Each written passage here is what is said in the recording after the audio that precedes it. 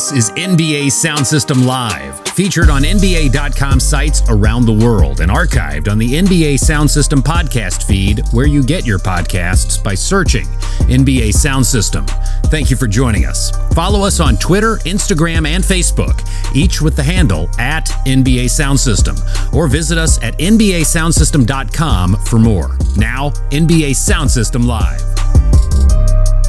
It is indeed NBA Sound System Live. We are back and up and running just like the 2021-2022 NBA season. Carlin Gay alongside Scott Rafferty across the NBA Global Networks. Scott, I had this big planned intro that I was going to go into, and then I was thrown off. This is the perils of working from home. I was thrown off because my wife had texted me to change the laundry over, make sure that I put the wet clothes in the dryer. And I read that text as the intro music was playing and then lost my train of thought. So this is what you get for working from home. But here we are. NBA Sound System, Carlin Gay, Scott Rafferty. What a way to start the show. What a way to start the first episode of the season too. Yeah. You wouldn't have it any other way. Yeah, I think a lot of people around the country and the world, for that matter, could relate to now having to work from home. You get part-time house duties and also full-time work duties. That's just life nowadays. On this episode, we are definitely going to talk about the NBA, not laundry. Ja Morant is off to a hot start, Scott, and we're going to get into him and the Grizzlies start as well. He had a huge prediction of him potentially making the All-Star team this season. We'll get into that a little bit later. But we do have to start off the top with some contenders and pretenders. There's a bunch of teams that started the season or started the week undefeated. Some fell last night. If you're listening to this on the recording, we're doing this live across the NBA Global Networks on Tuesday. You can tune in at 1 Eastern, 10 a.m. Pacific time. But right now, there are a couple teams in the NBA still undefeated. The Warriors, the Jazz, and the Bulls. Those three teams still undefeated as we speak right now. We'll start with the Bulls. They have gotten off to a start that I think has surprised a lot of people. There was always these questions. They did add a lot. And I think from last year, so the start of the season last year, only, I believe, Patrick Williams and Cody White are the only two remaining Bulls from that roster that started the training camp a year ago, if I'm not mistaken. And it's a huge turnover. They made the big trade for Vucevic. Obviously, a lot of parts left with him coming in, and then they go and get DeMar DeRozan to add to Zach LaVine. Zach LaVine was a part of that training camp roster as well. So it wasn't just Cody White and Patrick Williams. But then they get Caruso. They sign him as a free agent. So they've revamped their team, and they look better than I think people thought they would this early in the season at 4-0. They look way better than I think anyone could have expected. I don't know if I can get there saying they're a contender yet. I don't know if I'd go that far. But look, they're 4-0 for the first time since, the 90s. And the Bulls had a pretty good team back then, if I remember correctly. But they've only played the Pistons twice, who are without their number one pick, Cade Cunningham. So we know that team that team could be the worst team in the league even with Cade Cunningham. So those are kind of two layups for them right there. They played the Pelicans, who started the season 0-3 and just picked up their first win last night against the Timberwolves. And they beat a Raptors team that can't score in the half court. So not to take away from their 4-0 start, but that's why I can't quite say, they are an absolute contender right now. But look, this team, I think everyone expected them to be very good offensively this season. Their defense is actually ahead of their offense right now, which is surprising. And I don't know if this is going to be a top 10 defense all season long. But Lonzo Ball has been an absolute menace on that end of the court. Alex Caruso, who probably wasn't talked about enough as an all defensive caliber of player last season. I think he's second in the league in steals per game right now, despite playing less than 30 minutes per game. He's wreaking havoc on that end of the court. And they can roll out some fun lineups. We know what their starting five is going to look like. You have that firepower in DeMar DeRozan, Zach LaVine in the backcourt. Lonzo Ball has developed into a good spot-up three-point shooter, and Vucevic is a two-time All-Star, one of the best back-to-the-basket scorers and one of the best shooters at the center position. But they have some fun pieces off their bench that they can mix and match, more defensive-heavy lineups and things like that. So, as I said, I can't quite get to contender yet until we see them play one of the better teams in the league, but they're certainly trending in the right direction, and I think they've kind of hit the ground running and been better than certainly I and many others expected them to. Yeah, their chemistry it looks a lot better than I think a lot of people, because when they signed DeMar DeRozan and they already had Zach LaVine, it was like, are they going to have enough spacing to get the job done? And are they going to be able to create some lanes for DeMar DeRozan and to start the season? And my thought was, well, Vucevic is a pretty good 3-point shooter. Like I think he gets forgotten about because he spent all that time in Orlando. But when you look at him as a guy that not only, as you said, he's a really good back to the basket player, but he's pretty efficient in the amount of touches that he gets. Like he goes to work, and he has been pretty efficient, especially in Orlando. That's what made him special. That's what turned him into an all-star all those many years. And also, you got to remember, when he was in Orlando, he was playing with a bunch of guys that could chuck. Like, I mean, you look at Evan Fournier, Terrence Ross. Those are guys that like to get their own look. And, Vucevic had to figure it out in limited possessions, and he was able to do that. So I didn't think he would have, much of a downfall here. Now he is taking 4 less shots per game. I think that contributes to the fact that he's only scoring 14 points in the first 4 games, and he is struggling from the field, especially from 3-point range. He's shooting 21% as we speak right now. But this is a guy that's a 35%, career 3-point shooter. So once he gets back to that number, their offense could be even better than what it is right now. It's funny because I feel like in these situations that, are top heavy teams, I feel like the big man always gets squeezed, right? Like we saw it, not to compare this Bulls team to the Cavaliers or anything like that, but we saw it with, Kevin Love in Cleveland when he joined forces with LeBron and Kyrie. And we also saw it with Chris Bosh when he joined those Heatles teams. Like it's usually the big man who gets squeezed a little bit.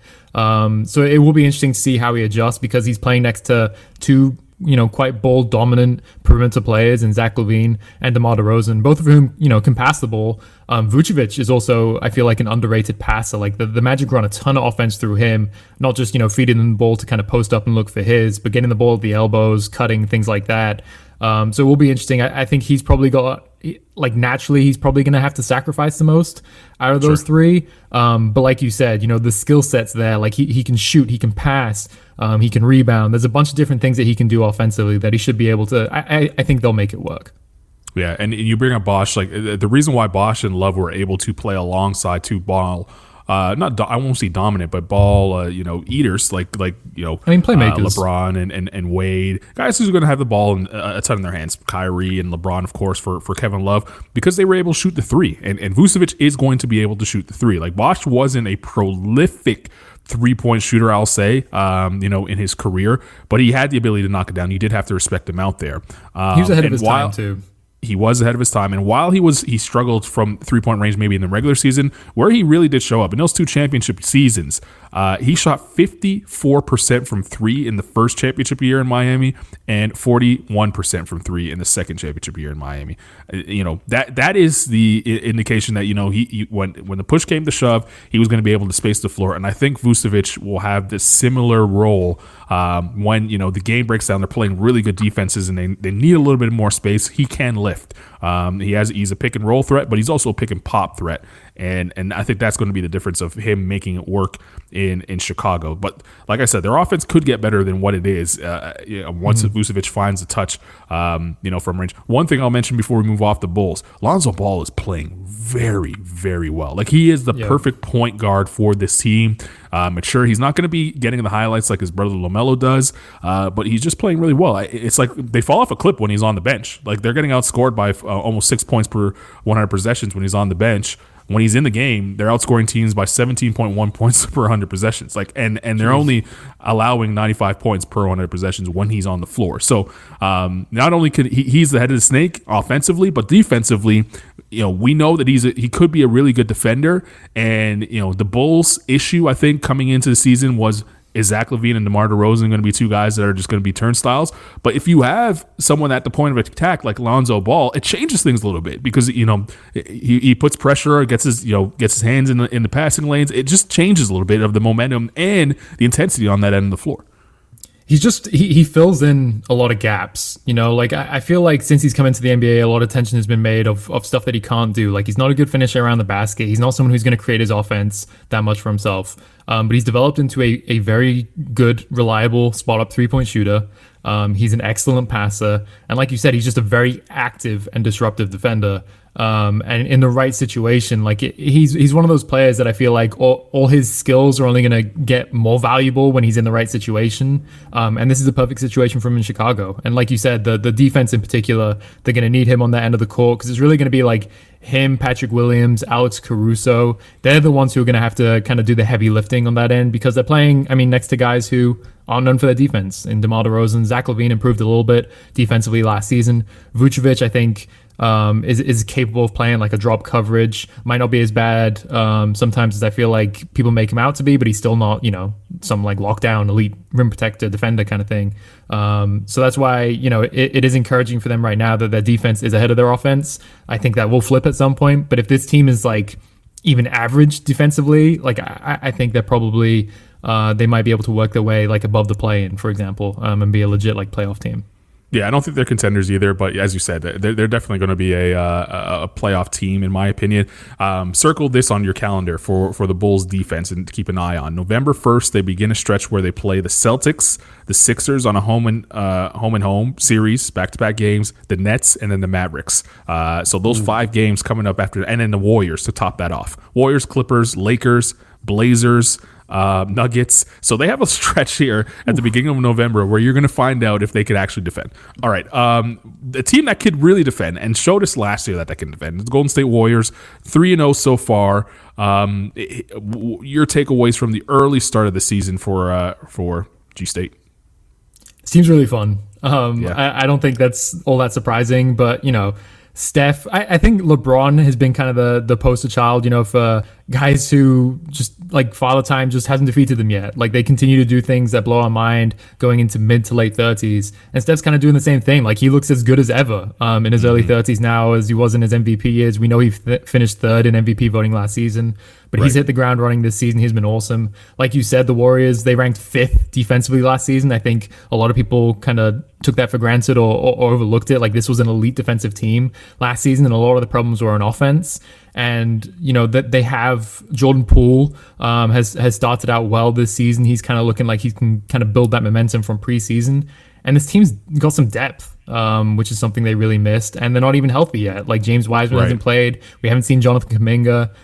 The wild card is obviously Klay Thompson, who's missed 2 straight seasons.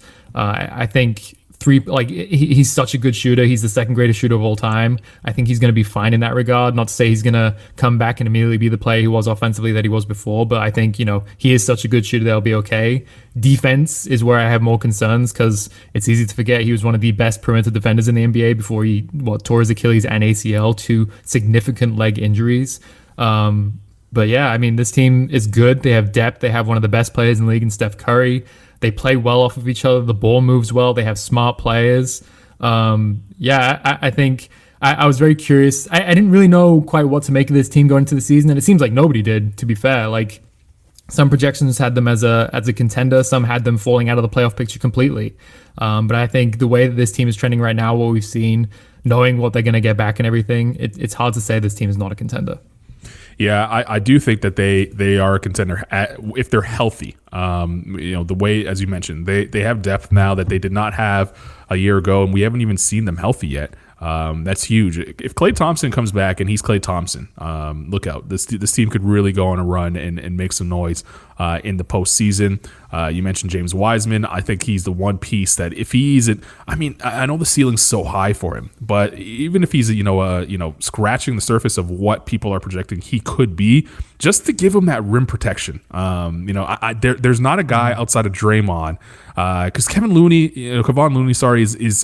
is a guy that he's a solid starting center in the NBA, but he doesn't help you. He doesn't raise your floor. I think James Wiseman will take them to the next level, and Kevon Looney could come off the bench and be a solid second unit center. But he's not a guy that you're afraid of when you attack the basket. I think James Wiseman could be that guy, and he might even be a better rebounder than Kevon Looney right out the gate, because Kevon Looney isn't a world beater when it comes to rebounding basketball. So if they can get healthy, if Clay's back, I'm high on this Warrior squad. And by the way, just so I remind everybody, I did pick Steph Curry to win MVP this season, so my prediction is looking pretty good. They have the anti-Bulls schedule coming up, Scott, so they might stay undefeated for a little while. They have the Thunder on Tuesday night. Again, we're live on Tuesday if you're listening to the podcast version of this. So they have the Thunder Tuesday night, then the Grizzlies, which is a big one on Thursday, then the Thunder again, and then the Hornets, Pelicans, and Rockets. It's not a tough lineup or tough schedule to start. The tough part of their schedule, the meat of their schedule, already happened, and they're 3-0 after that. The Lakers and Clippers on the back-to-back to start the year, that looked to be on paper as a tough out for them, and they were able to get out of there unscathed. And a Kings team that's, I think, going to be kind of competitive this season.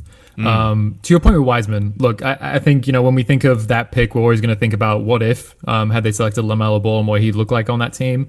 But it's fun to think about. Like, they really, unless I'm forgetting someone immediately, like, they haven't had a center in a long time, or at least in this era, who kind of has the athleticism, the speed that James Wiseman does. Like you said, the kind of the pop vertically, the rim protection ability, and the idea of surrounding, Steph Curry and Klay Thompson, two guys who just have the best gravity in the league, and Draymond Green, who is still an All-NBA Defensive Player of the Year caliber of player.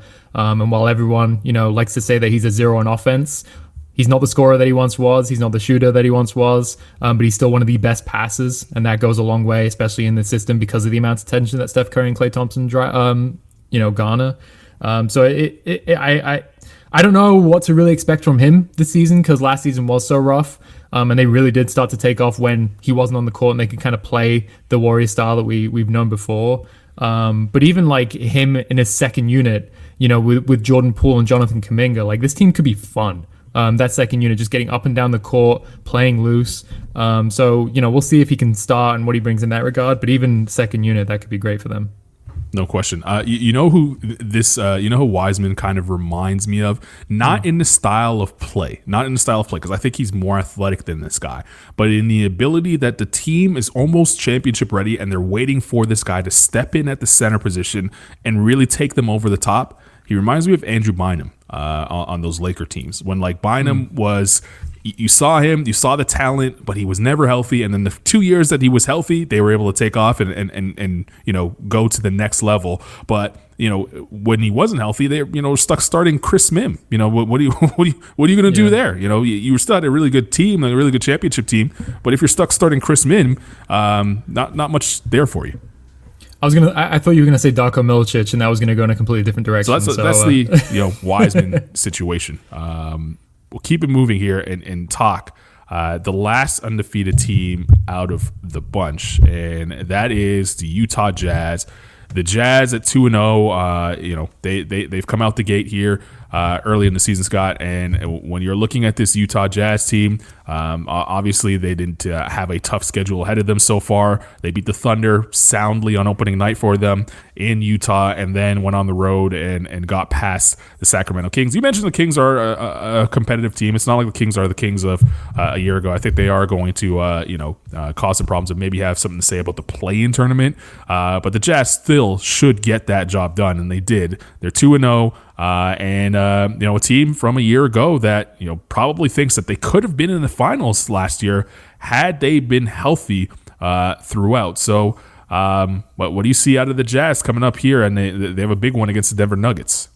Yeah, I mean, they're a contender. Tonight's game against the Nuggets is their first real test. But we know this team is elite defensively, built around Rudy Gobert.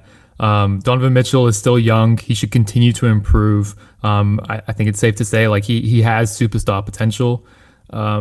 They have some good depth. I think they're better prepared to kind of go small if needed this season with Pascal and Rudy Gay. That's something they didn't have last season. But also health is key for them. Mike Conley got injured a couple in their playoff run 2 seasons ago. Donovan Mitchell got hurt last season. If they can stay healthy, it's also funny because I feel like, a lot of the conversation about them has, they have come up short in the playoffs and kind of failed to meet those expectations.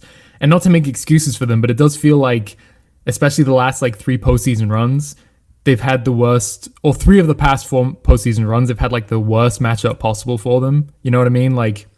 a Clippers team going super small. The Rockets, the way that they played, were just not a good matchup for them. So I do wonder, if they can stay healthy and they get like the right path through the Western Conference. I do think this team is a contender. Not to say that I would consider them like the team to beat in the West or even the favorite to come out, which they might actually be considering how in flux the West is and what the Lakers look like.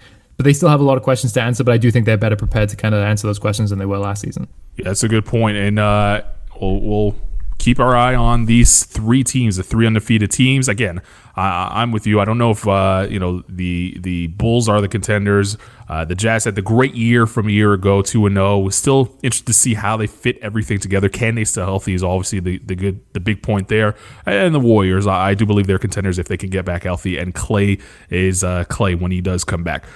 We got to talk Ja Morant. We got to talk Ja Morant and his great start. He's one of the most exciting players in the league, Ja Morant. This is a big year for him. This is the year when most players kind of take that leap, right? Like you get past the rookie year, sophomore season, it is what it is. But year 3 is when you really find out what a player could be, and this is where we are with Ja Morant. I think we saw a glimpse of that in the playoffs. Like he was sort of entering that mold of being a guy that could really take over and maybe be someone that could lead the franchise to a championship one day. 3 games into the season, I know the numbers are eye-popping, and all fantasy players around the world are saying, yes, Ja Morant continue to score 35 points a game. We'll take it, especially on almost 60% from the field and 45 from 3. But it's going to come back down to earth at some point, but it's really the way that he's doing it. There's like a nastiness to his game where it doesn't matter who's in front of him. He's ready to take over and show that he does belong at this level and can be an all-star one day. Here's the thing, like he had a really good rookie season, obviously. Won Rookie of the Year that year. Last year, he got off to a good start, and then he suffered that high ankle sprain, and I feel like that kind of derailed his season because he got off to a good start last season too. And then, like you said, it was kind of the end of that season, that play-in tournament, those 2 wins to make the playoffs. And even though they lost in the first round against the Jazz, like he was absolutely spectacular. And the thing for me through those 2 seasons is that he proved to be big time. Like anytime the Grizzlies needed him to, in those play-in games, in that game 1 against the Jazz, like he stepped up to the plate and really delivered. And that just showed he kind of has the moxie needed to be like a superstar. Do you know what I mean? And like you said, it feels like everything is kind of falling into place for him right now. Like he's an absolute elite athlete. Right. Paul George, after their matchup, compared him to kind of Derrick Rose, the way that he's able to explode, the speed that he plays with. But he just likes like he's so in control of everything. He's also a very good passer. No one can stay in front of him. So when he gets to the basket, he can finish so easily for himself. If not, he's going to kick it out to a shooter or someone down in the dunker spot. And the big thing missing from his game was the jump shot, of course, which we knew kind of going into the NBA. And still early returns, but like he looks like he's much more comfortable pulling up from mid-range and 3-point range. And when you combine that with everything else, if that's going to continue, I mean, he's. I know we're week 1; it's too early to fire up the MVP conversation, but he's number 1 right now, right? Yeah, I think I would put him up there. Him and Steph. Steph is Steph is 1 and then I'd put Ja Morant 2. But the Derrick Rose comparison is a good one, I think, from Paul George, because it was year 3 when Derrick Rose finally sort of arrived and then he wins that MVP. But what was interesting, it wasn't just that Derrick Rose arrived in that year 3, is that the team around him was ready. Like the team around him, like yes, Tibbs comes in, they instill the defensive philosophies, but he had a good team around him, right? Like there were pieces that weren't there in his first 2 years that finally were healthy and were arrived and ready to go in year 3 in time for him to take off. And I think it's the same scenario with Ja Morant. The Jaren Jackson Jr., when they first got together, it was, this could be, the cornerstones for Memphis for years to come. He's finally healthy. Jaren Jackson Jr. is finally playing on the floor, and he has, his Batman in Ja Morant to kind of cover for him, because Jaren Jackson, when he was selected and when he had his first, rookie year, it was, people were saying he'd be the guy, in Memphis. But I don't think he has the guy skills, the way that Morant has, the way you described the it factor. But he's a perfect roster Robin. He's a perfect Robin. Now that he's finally healthy, he's there. Desmond Bane in his second year, he's the perfect 3-and-D sort of guy that could do all the junk work. Steven Adams is like the perfect enforcer. Like you said, John Morant, no one can stay in front of him. Steven Adams sets a screen, no one's staying in front of him. Yeah, true. It's clearing him right out of the way. Once they get Dillon Brooks back, he's sort of that.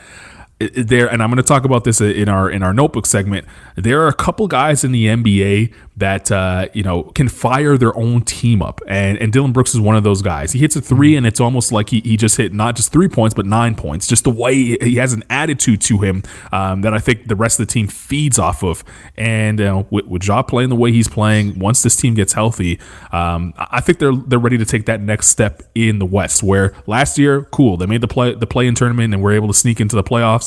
They got bounced in the first round. This year, it's going to be, hey, we don't want to play in that play-in tournament. We want to get to at least sixth and then see what we can do in that first round. Yeah, it's continued development from Morant, obviously, but also the Grizzlies. And by the way, they have the number 1 ranked offense in the league right now by like a mile. And again, we're only 3 games into the season. This team is explosive, led by John Morant. And there's an article on The Ringer written by Dan Devine about John Morant that I'd recommend, and kind of putting that all together, and just like how ridiculous he's been. It really has been so exciting to watch him through these first 3 games, and hopefully he doesn't slow down. Because at this rate, I mean, All-Star, All-NBA, MVP conversation, like that's what he's trending towards this season right now. No question about it. He does need to cut down on some of those turnovers. I am going to put that on him a little bit. But the country can actually watch the Warriors play. They'll play the Portland Trailblazers on ESPN on Wednesday night at 10. A lot of you East Coast folks are going to want to stay up and watch that battle between Ja and Damian Lillard. There's always like a little small underlining beef between those two teams, and I know Dillon Brooks isn't playing in this game, but he always seems to get under the skin of CJ McCollum, and he and knows Dave everyone. He does. I love Dillon Brooks. He's too. been doing that. He's been doing that since high school. I've had the privilege of watching him. I think the first time I saw him was as a sophomore in high school, and he was that type of player then, still is now. You got to stay with what brings you to the dance. All right, Scott, before we wrap up here, let's go through some of our notes. I know you take notes while you watch games. I do too. Some of the notes that you've taken from the first week of the season, what would be the first thing that pops out of your notebook? There's quite a few. Tyler Hero, those 6 Men of the Year predictions are looking pretty good right now. Nikola Jokic is still absolutely incredible and was super slept on. Sorry, go ahead. Hold on. Let's stick with that hero thought, because I had the same thing written down as well. As you know, I was in Miami for their home opener. I was able to see the crowd and be a part. It was weird, first of all, going to a basketball game. I hadn't been to a basketball game since All-Star weekend in Chicago was the last time I was in an arena at that jam-packed, and it was kind of weird doing it. But anyway, that's a me problem, not for you guys to know. But I had Tyler Hero written down. And it was different because Hero has like this cult-like following, as we all know. But especially when he checks into the game in Miami, there is just this energy that he comes with. That not only is he a good player, and he's playing well, and as you said, he is in the running for 6th Man of the Year, but it just changes the attitude of that Heat team. They started, granted, they started off fast against the Bucks and never looked back and blew them out in that game. But he has this intangible when he checks into a game, especially at home, that the crowd sort of like waits for that moment and pops when he does arrive, and that could give you that extra energy that you may not have on a night. 300 and something in the NBA. You're playing game 60 at home. You just don't have it that night. Hero checks into the game, and the crowd, you feed off that energy. He's one of those fan favorites that I think we don't pay enough attention to in the NBA in terms of that intangible that they add. Mm-hmm. Caruso's another one, for the Bulls. It's almost like Caruso, he's a great player, good defender, but when he checks into the game, there's just a little bit extra, that the crowd gets a little excited every time he does, the average play. Agreed. Ish Smith, by the way, also working his way into 6 Man of the Year conversation already. He's been great. And for the he's Hornets. another one too, hometown he kid. Is. Yep. Plays pedal to the metal, super fast, never slows down. Huge energy for the Hornets off of their bench. That's another observation. Like, this team is just, I feel like lower on the Hornets going into this season than a lot of other people. Especially LaMelo Ball. Like you said, I feel like everyone hypes up players after a good rookie season, and usually in their second season they kind of stagnate. We just talked about with John Morant. Tyler Hero is another good example of that. I wasn't super high on this team, but I mean, they've looked fantastic so far. LaMelo Balls look great. They have depth. They're young. They have a good balance of veterans as well. This team is surpassing my expectations by a large margin. And obviously, Miles Bridges he has been absolutely incredible. And after not being able to come to, after not getting that extension from the Hornets, that next contract might look pretty pricey at this point. Yeah, yesterday's price is not today's price in terms of Miles Bridges. One thing I noticed about the Hornets, they like each other. Like that's a good point. That's something simple thing, but they definitely have like a team chemistry that not every team in the NBA has. You mentioned Jokic; he's still a great player. I had that jot down too. One thing that's way off the kilter that stood out to me. We talked about the Kings earlier. Harrison Barnes is balling, man. Like he's going crazy right now. And I know he's in Sacramento, and obviously his shooting percentages will come down at some point. But he had a really good year last year under the radar, and he seems like he's following that up this year. Scott, I think he's going to be the piece that could shift the NBA at the trade deadline. I don't think there's going to be a lot of, outside of Ben Simmons, I don't think there's going to be a lot of stars up for grabs.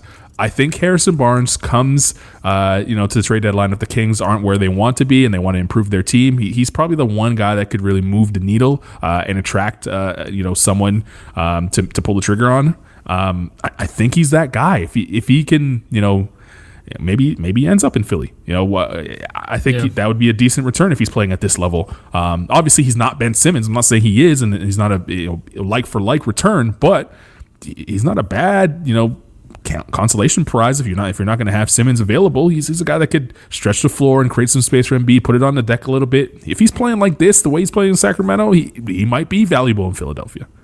There might be too much overlap with Tobias Harris in Philly specifically, but like you said, I think there's a number of teams that could use his skill set. And if I remember correctly, his name was being talked a lot about going into last season's trade deadline, and it was kind of a surprise that he wasn't moved, if I remember correctly. But yeah, I mean, he's quietly continued to kind of develop and improve his game.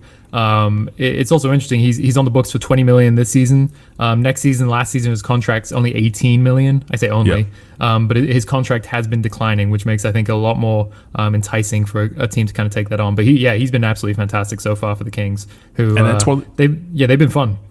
That 20 million number is like the perfect range for you to not have to give up too much to get back something. Like when you're thinking about, like, I know I'm keep throwing it out there and I don't expect this to happen, but the Ben Simmonses of the world, like, you can add Harrison Barnes and maybe another player and then you're good. It's not like you got to gut your whole team to get someone back like that. But interesting player. He's one that I'm going to keep my eye on throughout the season. And then shout out to the WNBA Finals. I like